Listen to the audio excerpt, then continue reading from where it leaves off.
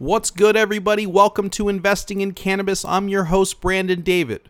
What do we talk about on this show? What else? Investing in cannabis. Every Thursday, we have a very special guest for you, either an early stage founder or an investor, a VC, an angel, somebody that wants to help fund the revolution. And we want to hear from you. If you were nice enough to tune in and you learned something, hit us back on Twitter at CannabisPod. You can also find us in the iTunes store under Investing in Cannabis Podcast. And do us a favor, leave a review. Today on the program, we're very lucky to have Doug Layton, founder of Duchess Capital. He founded Duchess over 20 years ago. They've done 400 plus deals, mainly in the biomedical space. And a few years ago, he decided, hey, I want to make cannabis investments. It's a fascinating conversation about how he approached his partners in the fund about making those cannabis investments, how he found his first deal, Massroots, through the ArcView Group, and most importantly, why are cannabis companies getting these crazy valuations? It's a fascinating episode. Doug's a brilliant dude. Stick around, listen up.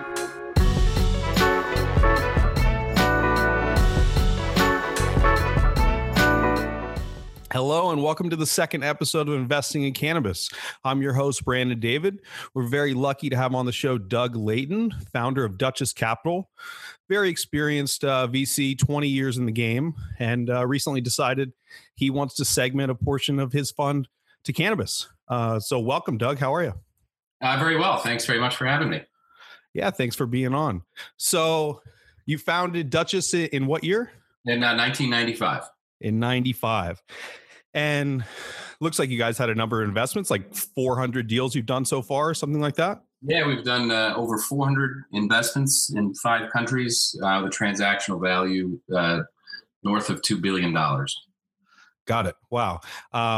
Anything really significant that everybody would have heard of? Probably not. A lot of biotech, a lot of oil and gas, Prophase, probably because they're a consumer-facing product. They make the cough drop, but other than that, probably not. Got it. So you go from sort of traditional venture and biomedical and very serious topics like that to how do you go to your partners one day and say, hey, I think we should start investing in cannabis? How does that conversation go down? It was a pretty funny conversation. A couple times we passed around the investment committee, and we first brought it up in 2011, and it was quickly shot down. And then again, when it passed in the state of Massachusetts, the amendment to allow medical cannabis in the state of Mass, I brought it back to my partners and to the investment committee, and we said, let's start researching it. It wasn't for 10 more months of research before we made our first investment, but it was a long 10 months. And in that 10 months, do you decide to segment a certain percentage of the fund, or you just say, we'll invest in cool things as they come along? How's the strategy work there? So the original strategy was to invest in the plant itself and invest in the cultivation and dispensaries. And as we learned more and more about it, and we learned more of the regulations in the different states, we then took a different approach when we ended up meeting our first investment, which was Massroots. And how'd you find Massroots? How'd you come about that? We had joined ArcView in August of 13, and we went to their, I think it was their third conference, which I believe there was 59 people there. Now over 400 and change investors that go to those meetings. And Massroots got up and pitched. And when he got up, he was introduced as one of Peter Thiel's 20 under 20. And I didn't even hear the pitch. I spent the entire time Googling if that was true and if I could find anything else about the CEO, Isaac. And I came across a interview that he was interviewed about Peter Thiel's program, and the following one in the same interview series on CNBC was an interview with Mark Zuckerberg when he had just surpassed 100,000 users, and I thought that was pretty fortuitous. So when he got off the stage, I grabbed him and we went and grabbed a cup of coffee and he told me about the investment. Fantastic. Yeah, no, I've heard Isaac is a super dynamic guy. I guess the question that I have is, there's so many social networks in the world, right? I mean, there's social networks for bodybuilding and for cat herders and everything you can name. I mean, why does cannabis, why is that a good subject for a social network? So the first, before we get to that, what intrigued me about Isaac was when I met him, he was 21 years old, and he reminded me very much of either an Elon Musk or a Mark Zuckerberg, the way his vision was already talking about something that was 3, 5, 7 years down the road. And that's what got me interested in the product. And I really didn't fully understand it at the time. But what I think makes Cannabis Social Network so attractive is that the cannabis users are a very tight-knit community, much like, say, drinkers are a very tight-knit community. They like to be together. They like to find other people that enjoy cannabis. They like to talk about it. And then in the other circles that they're not in there, they're always sort of looking for, in a crowd of people of, hey, who could be the cannabis smoker here? So I thought it was a very unique value proposition to be able to bring cannabis users together, even if it was just anonymously. Yeah. You felt so strongly that you decided to write a little piece on the thesis of why you invested. What prompted that? Do you write often? Yeah, we do. We do internal thesis on every company that we invest in, and we generally keep it internal. But we made that public because there's such a lack of industry knowledge in the cannabis space that we made it public so that people could understand why we did it. Yeah, totally. Walk me through the rest of the thesis briefly, besides it being a tight-knit community. Sure. So, Google, Facebook, Bing, Twitter, all the major search engines and social networks do not allow any sort of tobacco advertising, and they certainly don't allow cannabis advertising. So Isaac's concept was, once we build the user base, we will then have a very niche social network that is very heavily concentrated of just cannabis users that will be able to charge a premium to advertisers. And after researching that and finding out that they do not allow, that other networks not allow cannabis posts, there seemed to be a very important need for that in the marketplace. And I still don't, 2 years later, I still don't believe that one will allow cannabis advertising, because they still don't even allow tobacco advertising, which is legal and has been for years. So I think that's a really common theme, right? Like, I've talked to a number of founders in the Bay Area, and it's this huge challenge because anytime you start a tech business, growth is so tremendous, and none of the traditional growth channels are allowed, right? No SEO, no SEM, no Twitter ads, no Facebook ads. I did just read that Apple is finally allowing or entertaining cannabis apps to be submitted to the Apple Store, which is exciting. But yeah, certainly that's a serious need, and a problem that I hope to solve as well as part of this program is maybe get some non-traditional advertisers that are looking for a cannabis outlet. Yeah, absolutely. And the whole Apple reason that they're allowing cannabis apps is because of Massroots. Massroots was kicked out of the Apple Store actually on election day in November of 2014. They fought them for 4 months through a grassroots campaign of their users, and Apple received 25,000 emails requesting that they should be allowed back in the App Store, in the states where it's legal. So Massroots, paved the way to get a lot of other apps in the App Store. So Apple does read those emails. Yes, they do. Cool. Well, I guess that begs the question then, if Apple is starting to loosen their policies a little bit, what happens when Twitter or Facebook or Google decides that cannabis advertising is okay? How does that affect Massroots?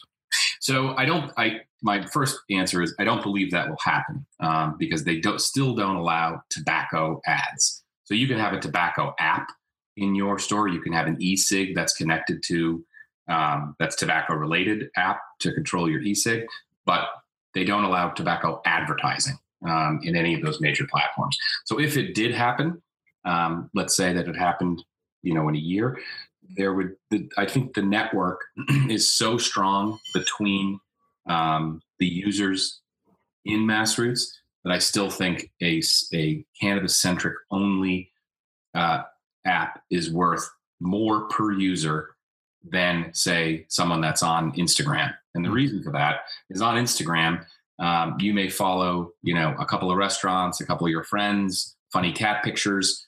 On Massroots, it's only one thing. It's only cannabis users. So you have a very dedicated audience in which to have access. Those advertisers can have access to them. Got it. Yeah, that makes sense. I think another part of your thesis that I read was surrounding data of cannabis users. Can you talk about why that's so important? Sure. So to date, Massroots has had 140 million hashtags. So in those hashtags, and I can give you an example. Let's say that I travel from Boston, Mass to Colorado. I land and I go camping for the week. And before I go, I stop in at the store and I buy a bunch of different items and I go camping. I then hashtag enjoying Colorado, hashtag camping, hashtag smoking Blue Dream, hashtag smoking out of a rollable, hashtag hiking. Now, when I come back to Boston, they now have data that I like Blue Dream, so they can tell my local dispensary because it's all location based. They know I like camping and hiking. They can sell that data to REI, EMS, Coleman. They know that I like the outdoors, so they can sell me products like that. Just like Facebook has the algorithm that if you like this, then usually you like that. And because it's location based, next time I go to Colorado, it knows where I bought my Blue Dream from. And I can either buy it when I'm in Colorado or when I go to Washington, I'm in a legal state. It knows that this is what I smoke. And then the dispensary can push something out to me versus where Weed Maps is simply a Google overlay of a map where you actually find the dispensary. With Massroots, the dispensaries and the product companies can find the user. And that's very important. Mm-hmm. Even though it's anonymous. Correct. Yeah. I wonder, this begs the big brother question of how anonymous that data actually is. Someone that signs up for a cannabis social network may very much like the fact that it's anonymous. And I wonder if whoever's accepting that data, it truly is anonymous. So because of the way you sign up, you don't enter anything except your username. They don't know who you are, and you have you can choose to turn your location based off. So that way, at least there's no location process in that. Cool. Yeah, I mean, any other notes on Massroots? I think it's fantastic. I think there's a reason that you've seen all the buzz and Peter Thiel and Isaac is so dynamic. Any other things for the future that gets you really excited about it? It's really the access to the big data piece of it. And they just acquired a stake in FlowHub, which is a seed to sale program, and Isaac likes to call it seed to conversation. So in the future, when they're fully integrated, which should be over the next couple of months, they'll be able to track a plant from the actual sapling, the sapling, when they put the RFID tag on it, all the way through to the actual conversation on Massroots. And that's a very powerful tool for product companies, for dispensaries, any sort of analytics and data on it. The big data play in Massroots is far bigger than their advertising potential. And that is what I believe is going to drive industry standards and industry data in the future will be Massroots, because since they were the first and are the largest, they have the most amount of data. Got it. Are there other cannabis social networks? Other people trying? There are a few. The next closest one is has maybe 8,000 users. Massroots has 375,000. They're adding a couple of thousand a day. on a very limited advertising budget. So they're, my guess is they should be at about 1 million users by year end. Yeah. And where's their growth coming from? I mean, how do they advertise? They really don't. It's all been viral and word of mouth. Right now, they've used their capital to fix the app, get it operational, get the office space, get all the things in place that they have to do. And then once that's done, which is just about done now, they're then going to start out and begin advertising. Got it. Cool. So the way that you found MassRoots is through ArcView, and I think a lot of people are familiar with the name, but why don't you just explain a little bit what it means to be a part of the ArcView Investor Network? Sure. So the ArcView is an angel group that meets every 6 to 8 weeks or so in different locations in the country, and cannabis companies apply for a spot to speak in front of these 400 and plus investors.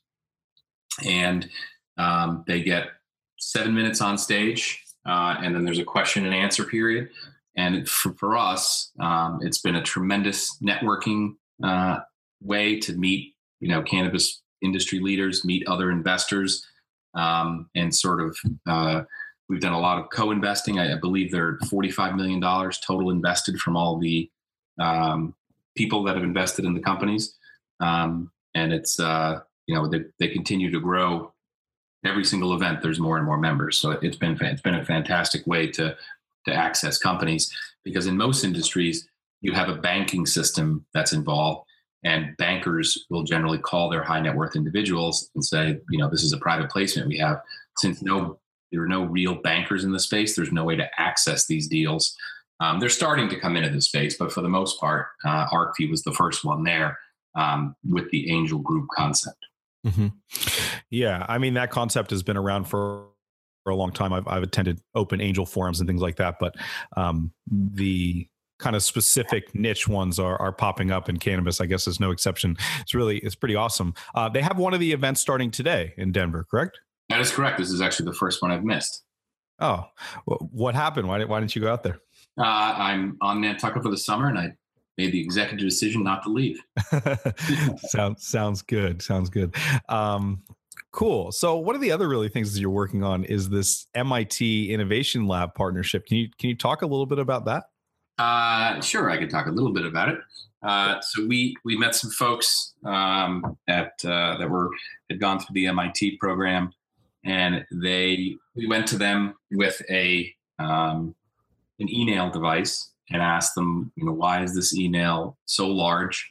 Why is it so difficult to operate? And it was about the size of maybe half the size of a car battery, about 12 pounds.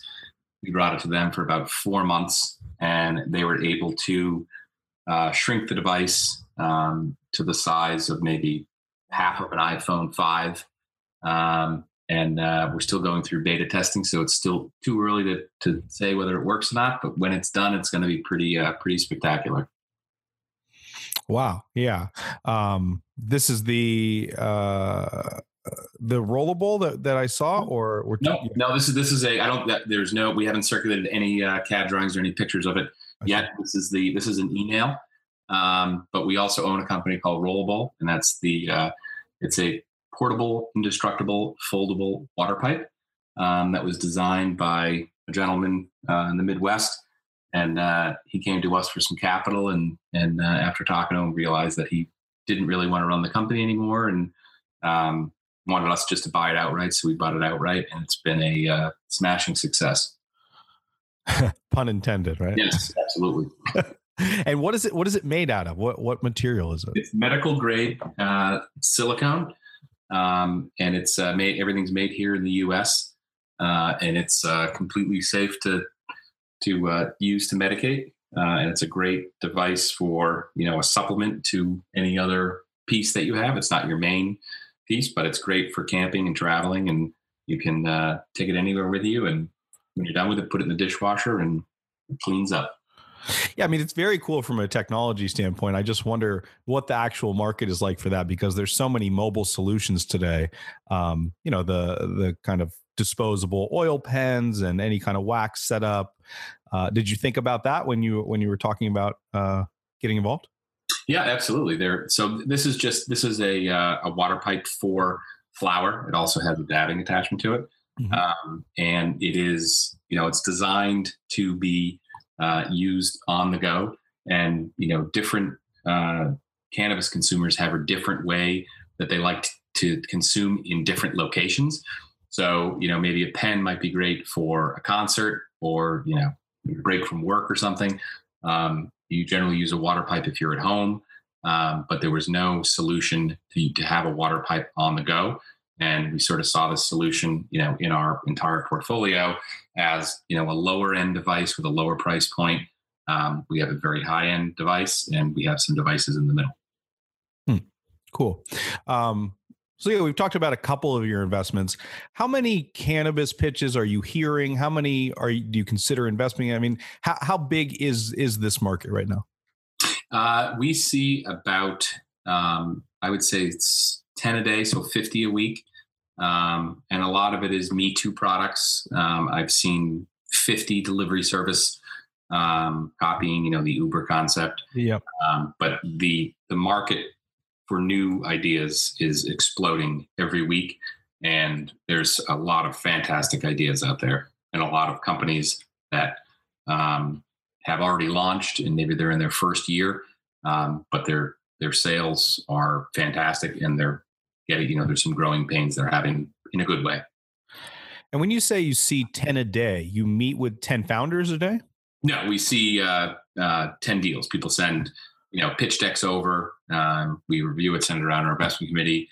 And then, I spend the majority of my time on the phone with founders, going through business plans and concepts and ideas. And got it. And what percentage of those make it through to a meeting, would you say?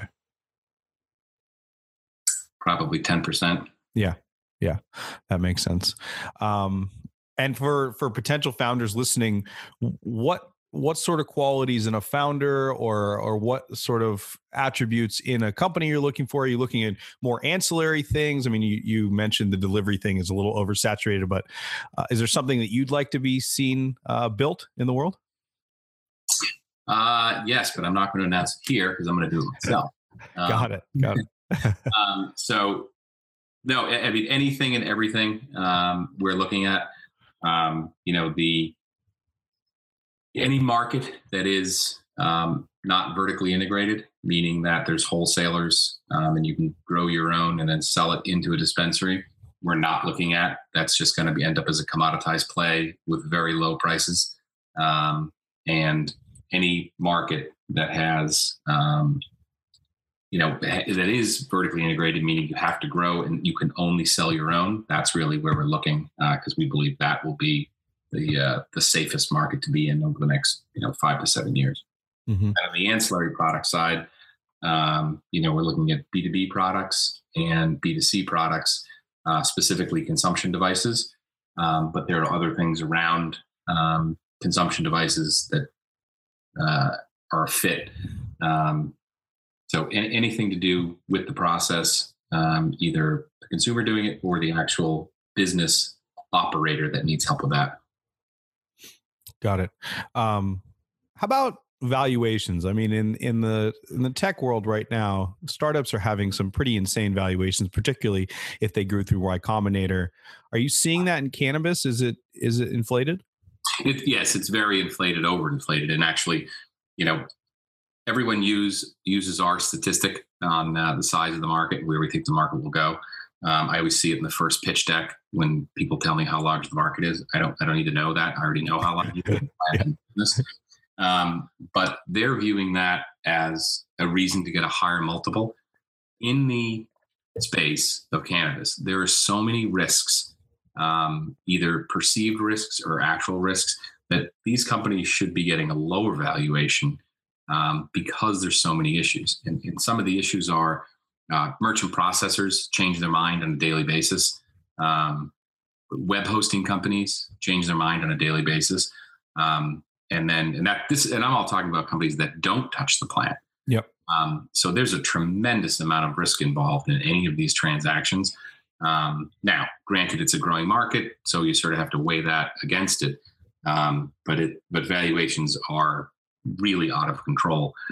What's helping that is that there's not a tremendous amount of people still investing in the space. A lot of people looking, a lot of people talking, but no one is actually writing checks.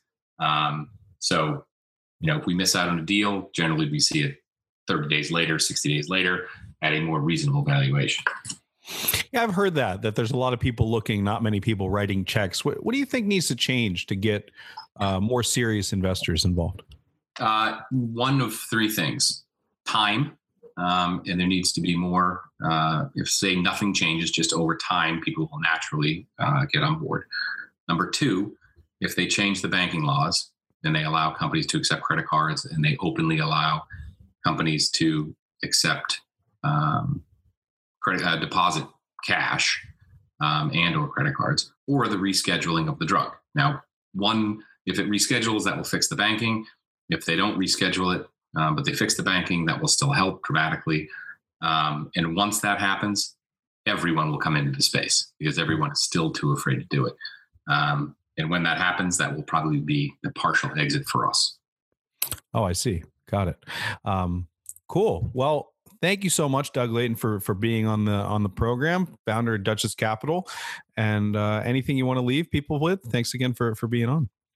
Sure. Look in, do your own due diligence, look into the space. There's a lot of great opportunities out there. And if you're an entrepreneur, make sure you have all your ducks in a row before you send out a presentation, and reach out to us if you're looking to raise capital. Awesome. Thanks so much, Doug. Great. Thank you.